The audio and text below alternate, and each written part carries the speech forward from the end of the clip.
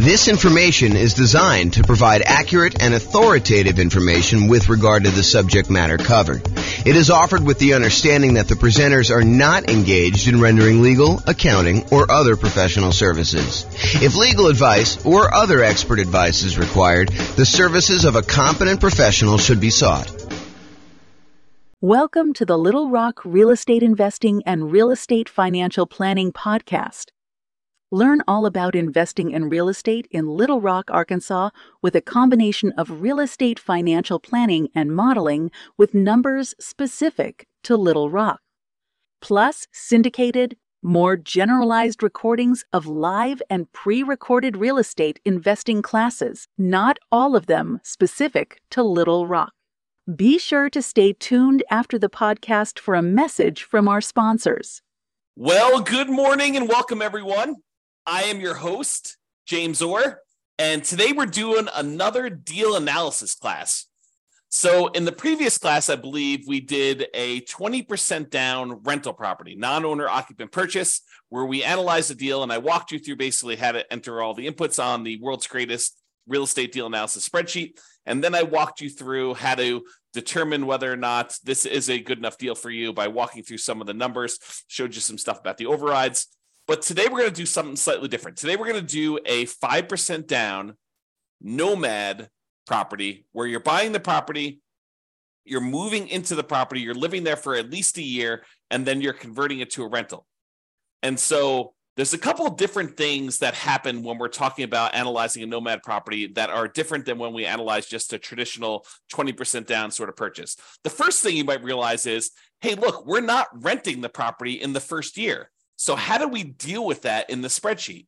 Well, the way that we deal with it is we pretend that the deal analysis we're doing is for the first year, and we make a decision based on that. And we look at it as if we could rent it in the first year, even though because we're moving into the property, because by getting the owner-occupant, the lower owner-occupant interest rate, and the lower down payment owner-occupant loan, we cannot not move into the property. We cannot rent it out completely to tenants. Could we house hack and get roommates? Sure. And if you were buying like a duplex or a triplex or a fourplex, could you go and analyze this deal as if you were living in one of the units and then you were renting out the other ones? Sure.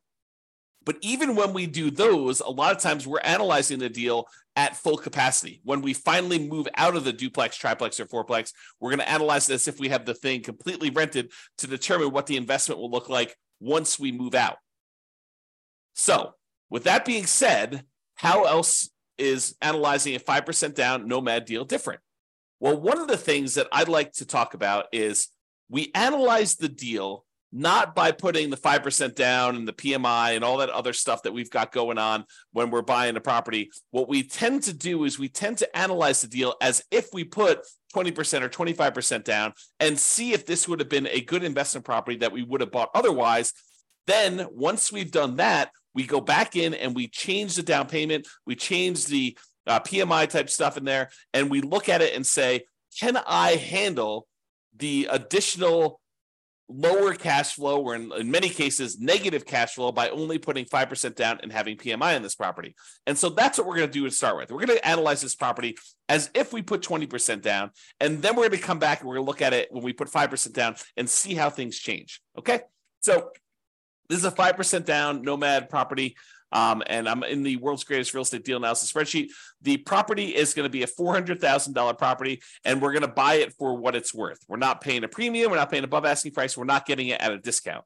Now, I'm adding software to basically do the analysis. You'll be able to see a version of the spreadsheet for buying a Nomad property for each individual city. I'm going to publish this in the podcast, and you'll be able to go and look at your city with your city's numbers and do the analysis. Realize that the spreadsheet I'm doing is generic. I'm going to walk you through the concepts, but I will add a link in the show notes that will walk you through the actual analysis using numbers from your city in the podcast, because we've got these city podcasts that we're doing analysis for, and I have the ability to go do that. I'm just writing the software so that it displays it just like the spreadsheet on the screen. It'll be like a web version of the spreadsheet so that you can go and see that. So go ahead and look in the show notes to kind of see the numbers for your city, or follow along on the audio for now. Okay, so ARV, buying it for 400 and it is worth 400. we cannot get the seller in this case to give us any seller concessions. So we're unable to get the seller to contribute any money toward our closing costs. So we have zero in there.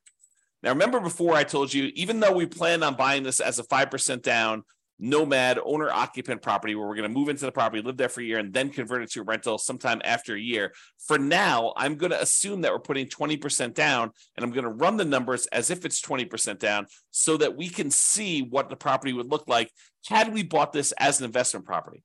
And really, that's just to kind of, check us to make sure that would this be a property that we would even consider buying as a rental, or how bad is it?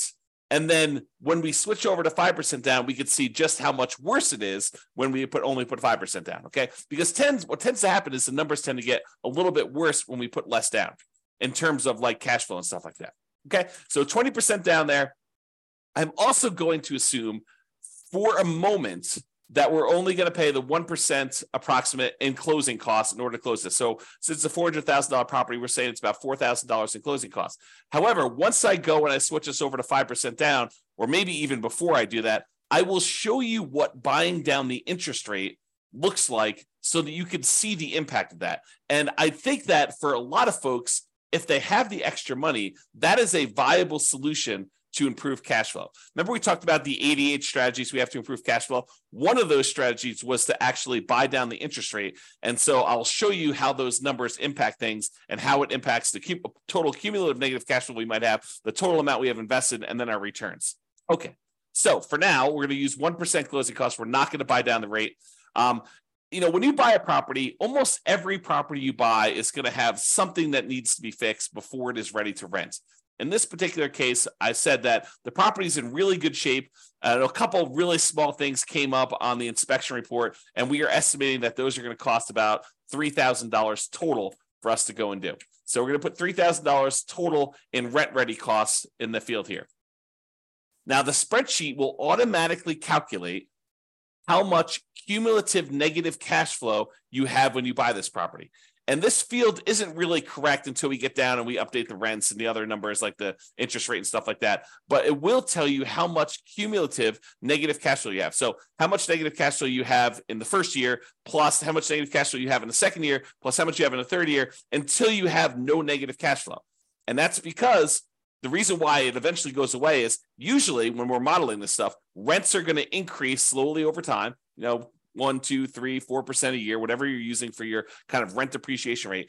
And your taxes and insurance are going to usually go up a little bit, but your mortgage payment on your property is usually fixed, such that the more time that goes by, the bigger the difference between what your income is on the property, that rent that's going up a little bit each year, and the expenses you have on your property, because a large percentage of those are fixed. That mortgage, principal, interest, part of the payment becomes fixed. And so the cash flow tends to increase in your rental property over time, such that if you had negative cash flow, eventually that negative cash flow goes away. And so we add up the cumulative negative cash flow you'd have on this property until your cash flow becomes positive, and at which point you don't need to worry about it anymore. But what we do is we use that number as part of what you really should set aside when you invest in the property, and you determine how much you need to set aside in order to make that investment prudently. So not only do you need your down payment, not only do you need your closing costs, not only do you need reserves on your property, but in addition to that, in order to make your investment conservative and prudent to make it, then you should also set aside the cumulative negative cash flow that you have on the property. That way you have it. And when you have the negative cash flow with each month or each year, you could just pull from that account knowing that you decided to have negative cash flow instead of putting more down. Because you could have put more down and got rid of this, right? If we had put 25% down, well, we still have $3,000 negative cash flow instead of the $10,000. If we put 30% down, you'd have $222. If you put 31% down, you wouldn't have had any negative cash flow at all. So what we're saying is, look, if we had put 20% down, I think we had $10,000 negative cash flow, or we could put down a lot more. So the difference would be we could put down $80,000 as a 20% down payment, or we could put down $124,000, $44,000 more, and not have the negative cash flow. So the question for you then becomes, and this is sort of like a question to think about for yourself, do you want to put $10,236 aside as the cumulative negative cash flow that you know you're going to need to pay on this property? until the cash flow is likely to go positive. It's possible your rents don't go up as fast. It's possible your expenses go up a little bit faster with inflation or something like that. But this is a good estimate of how much negative cash flow you're likely to have in this property. Could you put the $10,236 aside, or would you rather put $44,000 more down? $10,000, $44,000. Which would you rather do? And that's the question, right? Because the negative cash flow is really a deferred down payment. If you had put more down, you wouldn't have it. But in this case, we're choosing to put less down, and we're choosing to accept this negative cash flow. And you'll see that comes up again when we put the 5% down, because when you put less down than 20%, it becomes even more negative. Okay. For now, though, I'm going to just kind of keep this here because it's actually technically not this negative. You'll see here in a second. Then this shows you like the total amount you have invested, the closing costs plus the down payment plus this cumulative negative cash flow plus the rent ready costs in order to purchase this property. It shows you that you'll need to have about $97,000 or so to do that. Calculates that you're doing a $320,000 loan, buying a $400,000 property, and we're using the 20% down for now. Interest rates right now for about 20% down are somewhere in the 7% range. You can go call your lender and get that rate. We have a whole class on how to do that. And then the term, we're doing a 30-year loan, 360 months. For now, because we're putting 20% down, we don't have any PMI. So I'm going to put 0 for PMI. When we put 5% down, I will change this and I'll put in a number for private mortgage insurance. Remember, private mortgage insurance is insurance that you pay to protect the lender in case you default because you put less than 20% down. If you had put 20% down, they wouldn't ask you for it, okay? But because we're putting less than 20% down, you've got that. And then PMI would drop off when the loan to value became 80%. Now, monthly rents. So the monthly rent of this property is $2,850. So we put that in there. Now you can see that because it's $2,850, the cash flow on the property is slightly positive, and we no longer have any cumulative negative cash flow. So, I'll go through these other expenses, but the question I'm going to ask you is, look, this is a property that if you had put 20% down, it has the tiniest bit of cash flow. And in some markets, that's what we're looking at. That's the reality of our current marketplace, where in some properties, in some markets where you put 20% down to buy an investment property and you're lucky to be break even at this point, right? That's what happens when prices go up a lot, interest rates go up a lot, and rents go up, but not quite as much as the property prices and the rents and the rents have gone up. So in some markets, that's what you're seeing. Other markets, you're like, James, this is crazy. Putting 20% down, not making any cash flow.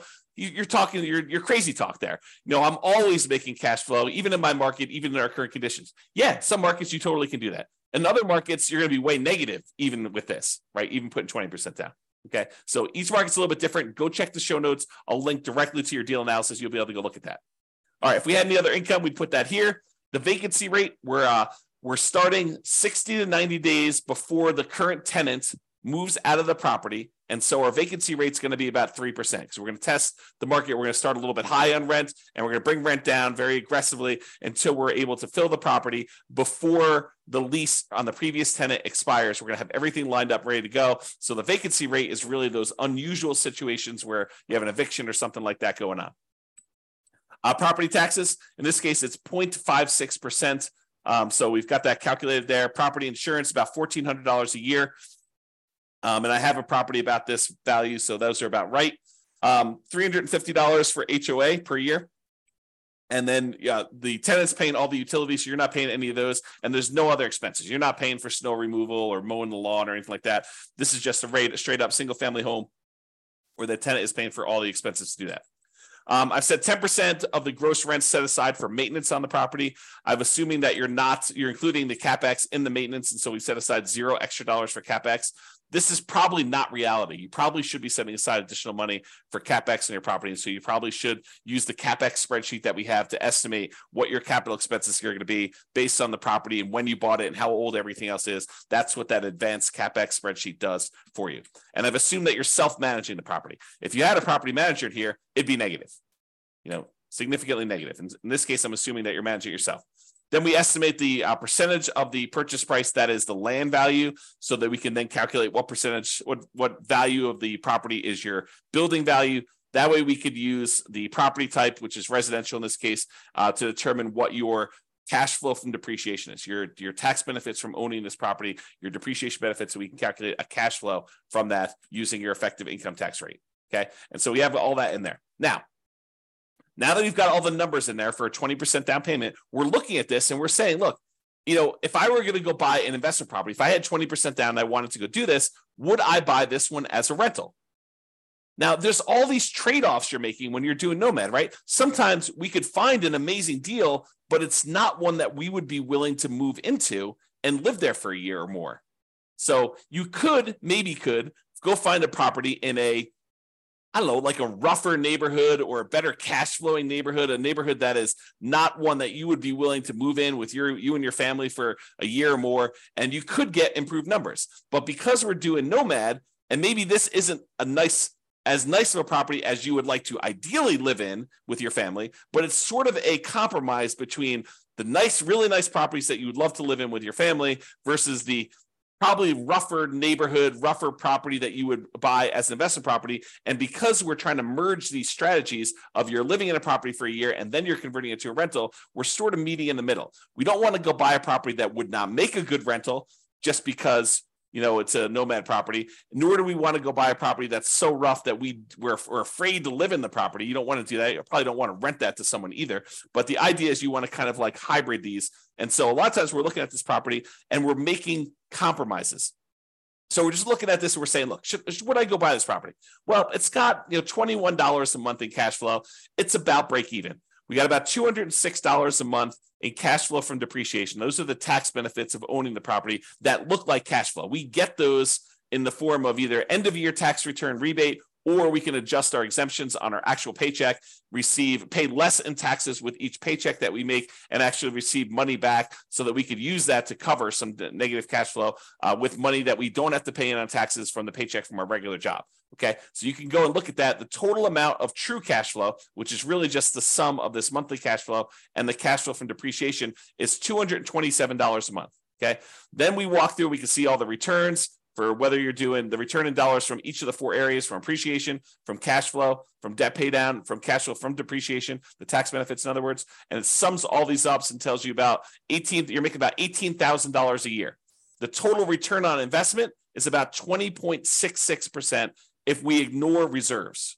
So this is like, remember, I talked to you in the last class, this is the number that most people, and I'm using this in quotes, they lie about. They tell people that this is their return, but in reality, it's not their return. We really do need to take into account that we had to set aside reserves in order to make this investment. So the reserves need to count in both the amount of money we're making, because you make a little bit of money on your reserves if you set it aside and you're investing it, and also the reserves need to go in the denominator when we calculate your return on investment. So the RID plus R6 is the return in dollars quadrant plus 6 months of reserves, R6. Okay, so that tells you how much you'd be making in total dollars if you had 6 months of if you set aside 6 months of reserves.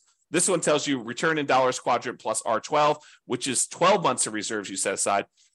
And you can see with the 6 months of reserves, you're making about $18,304. So a little bit of that money is coming from the return on reserves. And then if you put aside 12 months of reserves, it's $20,608. So you could see the total amount increase a little bit more to account for the return you're earning on the reserves. Now, when we look at the dollar amounts, either the $17,974, the $18,304, or the $20,608, the returns we're getting with no reserves, 6 months reserves, and 12 months reserves, and we divide by how much we had to invest in order to, buy this property, you can now see the total return on investment when you don't have reserves, when you have 6 months reserves, and when you have 12 months reserves. So when you don't have any reserves, it's 20.66. When you have 6 months of reserves, it's 17.69. And if you have 12 months of reserves, it's 17.18. And you can get a feel for the overall returns you're seeing when you're doing this. So you're looking at this property and you're saying to yourself, okay, would I buy this if I had 20% down?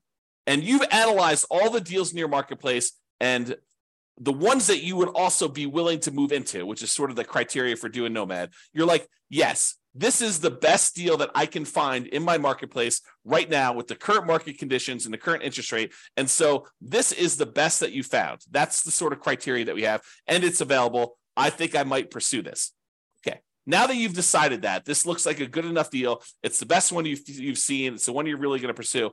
Now we go and we look at putting 5% down, and we determine, are we willing to stomach this extra negative cash flow? Are we willing to deal with this? Okay, so now we're going to go through, we're going to make some adjustments. Price is the same, purchase price is the same, still not getting any seller concessions from the seller. However, we're not putting 20% down anymore, we're putting 5% down, okay? So that changes it. Before we were at $80,000 in down payment, now we're only having to come up with $20,000 in down payment. Still have 1% in closing costs, about $4,000. Still have that $3,000 in rent ready costs because we're trying to do the get the property ready to rent, has some repairs that needs to get done. Now our cumulative negative cash flow, before it was I don't know, 10. Oh, actually, it was zero when we put 20% down because we increased the rent. But when we had the rent lower, it was $10,000, which really isn't relevant here. But in this case, it's $15,000 negative, right? If we had put, let's see when it goes away. We had put 16% down. Let's see, 17%, 18%, 19%. Oh, so it's literally at 20% is when it goes away. So if we had put 20% down, we'd put $80,000 down, we wouldn't have any negative cash flow. But in this case, we have $15,000 negative cash flow. So this becomes the question of, would you rather put $80,000 down and have no negative cash flow, or would you rather put $20,000 down and $15,151 in negative cash flow on a property? So it becomes, would you rather have $35,000 invested into the deal, 20 upfront and $15,000 set aside in an account to take care of negative cash flow, or would you rather come up with $45,000 more and not have negative cash flow? That is the question as of right now. And so that's part of the decision. Now, cash flow is ugly. In the first year, it looks like negative $378 per month. That's ugly. And even when we take into account the cash flow from depreciation, we're still negative $172 per month. So it's still like we need to deal with that. Now, that's only in the first year. In the second year, you go look at overrides. So you look at this cumulative negative cash flow here. Everything is overridable. That's a word. And so let's look at cumulative negative cash flow. So in the first year, it's about $4,500 in negative cash flow. In the next year, it's about $3,700. In the year after that, it's about $3,000. Then about $2,100 and change. Then about $1,300. Then about $430. By the time you get to year 7, there's no negative cash flow. And this sums up to be $15,151 total. Okay. And so we can go look at that as to how negative cash flow is going to be. And that's just rents going up a little bit, 3% per year. Might rents not go up 3% per year? Absolutely. But we're modeling it like that. And I think this is reasonable. It's a reasonable assumption and much more conservative than not setting aside this number to have cumulative negative cash flow. Okay. So that's why we're doing it this way. So before, when we had 20% down, our total amount that we had invested in the deal was $87,000. Now that we're putting 5% down, the total amount we have invested is $42,000, which includes setting aside that money for negative cash flow. So it's less than half, okay, by putting the 5% down, if you think about it that way. All right. So the mortgage amount now, because we're putting 5% down, is $380. Now the mortgage interest rate is not 7% anymore. We're doing owner occupant, and it's probably in that 6.75 to 6.875 range for doing the owner occupant rate now with that. And we've got PMI. And PMI right now, 0.38. 0.038. There we go. So you call up your lender and you'd find out from them how much private mortgage insurance is going to be. Or we just did a class yesterday on all the factors that go into calculating what PMI is. And then we're going to do a class, I think next week or the week after that, on how to actually calculate it using a rate sheet from a private mortgage insurance company. But I went and I looked it up before class today. It's 0.38 for someone with really good credit, doing a 5% down loan, solo. So 0.38% is what we use for that. So it's about $120 a month in negative cash flow on this thing. So now our negative cash flow is a little bit higher than it was before because we changed the interest rate and now we have this PMI. And PMI is a factor in calculating the thing. So these numbers are now, I think before it's like $15,000. Now it's like $18,636. Or if you look over here, negative $467 a month or negative $261 if we take into account the depreciation, cash flow from depreciation. Okay. So we looked at these numbers and we saw all of these things here. Now realize there are several ways to pay PMI, right? We chose in this particular case to pay PMI monthly. We could have said to the lender, hey, Mr. Lender, Mrs. Lender, instead of you actually giving me a monthly rate, why don't you raise the interest rate on the overall mortgage? Give me a credit that you would then use in order to pay the PMI upfront, because you could pay it upfront as one big lump sum as well. Okay. And they may choose to do that. And they say, okay, well, if you do it that way, interest rates are going to be, 7.125, and you won't have this 0.38 at all. It'll be zero. And then you go look at that and you're like, well, that's worse. And this interest rate lasts forever. The PMI only lasts until I get to 80% loan to value, and then it drops off. So actually, I'm not going to do that. I'm going to go back to the way we had it before, 6.875 and 0.38. Or you could go to them and say, hey, can I pay PMI in one upfront lump sum? Get rid of this, have it go to zero, and you come up here in closing costs, and let's say it's, let's say it's another 1.5%. So 2.5% total in closing costs, and then you can get rid of that. And then your cumulative negative cash flow is only 12,860 for the entire time. Okay. And that's because you chose to pay a little bit more in closing costs here instead. All right. So you have to go evaluate which of these three you want to do. Pay upfront in one lump sum, pay monthly, or have the lender raise the interest rate, and you could actually take it in the interest rate, so it'll impact your cash flow, but it won't actually come out as a separate PMI payment. We have an entire class we're planning on doing on that, but for now, I'm going to go back and do 1038. There we go. Okay. Now, when you go look at this, you're like, hey, look, my cash flow is more negative. My total true cash flow is negative too, negative 261.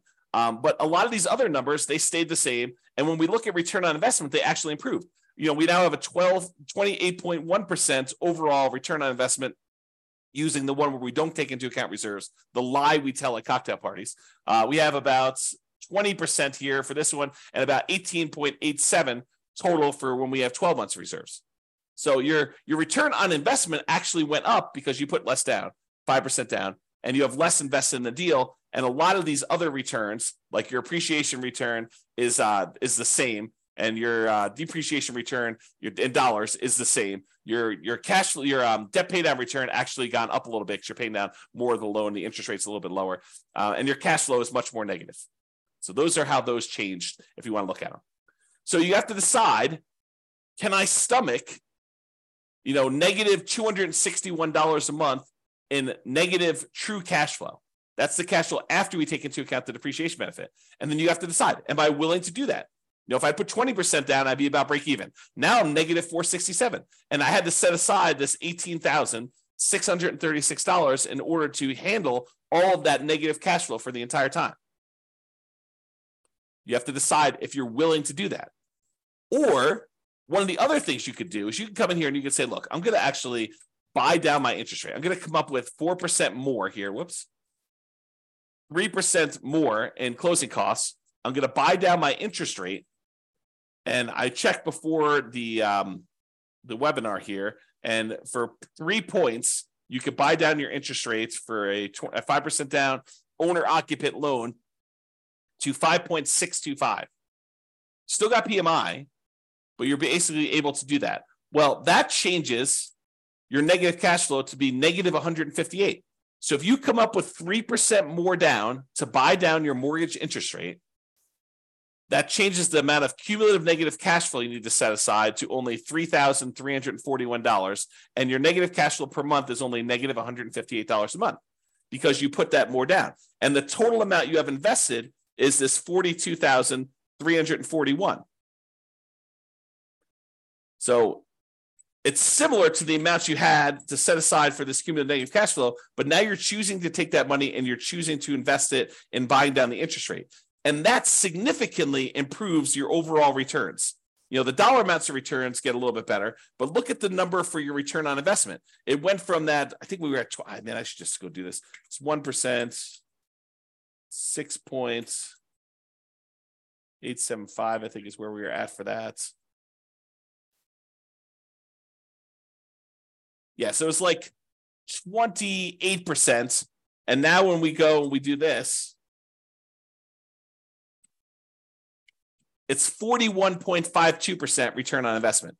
It's 29.95 if you look at your return, including 6 months of reserves, and 26.33 if you look at your return, including 12 months of reserves. So the return on investment that you're getting is amazing. If you're willing to put 5% down, move into the property, put up 1% for closing costs, and buy down the rate 3%, and you have $3,000 in rent-ready costs, the total amount you'd have to invest in order to do this deal is about $42,341, and that includes setting aside some money for that cumulative negative cash flow. Plus, you'll need reserves in addition to this. But you have $400,000 property, so you're putting down, about a little less than 11% of the total amount total, including rent-ready costs and your negative cash flow and your closing costs and everything else. Is that bad?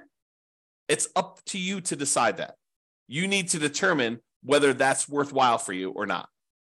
Okay? And so you need to go look at these and determine, hey, look, is it worth me coming up with this $42,000 in order to do these types of numbers on that dollar amount? I'm getting a 41% return on that money in the first year. Okay? And then you can go evaluate how it looks over time and all your other stuff like your equity and your cost to access your equity and return on true net equity. And you can look at your cap rate on this property or your cash on cash return. Basically the first 3 years you have negative cash on cash return. Then in year 4, it bumps up and you're now at 4.58%. And you can kind of look at all those different things and evaluate whether or not it makes sense for you to do it. And in fact, what's interesting about this one, because you have negative $158 a month in cash flow, but you have $206 a month in this cash flow from depreciation, technically, when you combine the cash flow you're getting from the tax benefits and the cash flow you're getting, the negative cash flow you're getting by buying the property, those two combined are positive.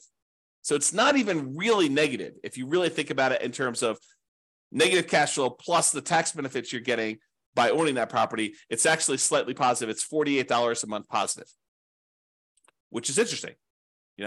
I don't know what the rate is. I didn't look it up for doing, buying it down only 2 points, but let's say that's, somewhere between, let's say that's, 6% even.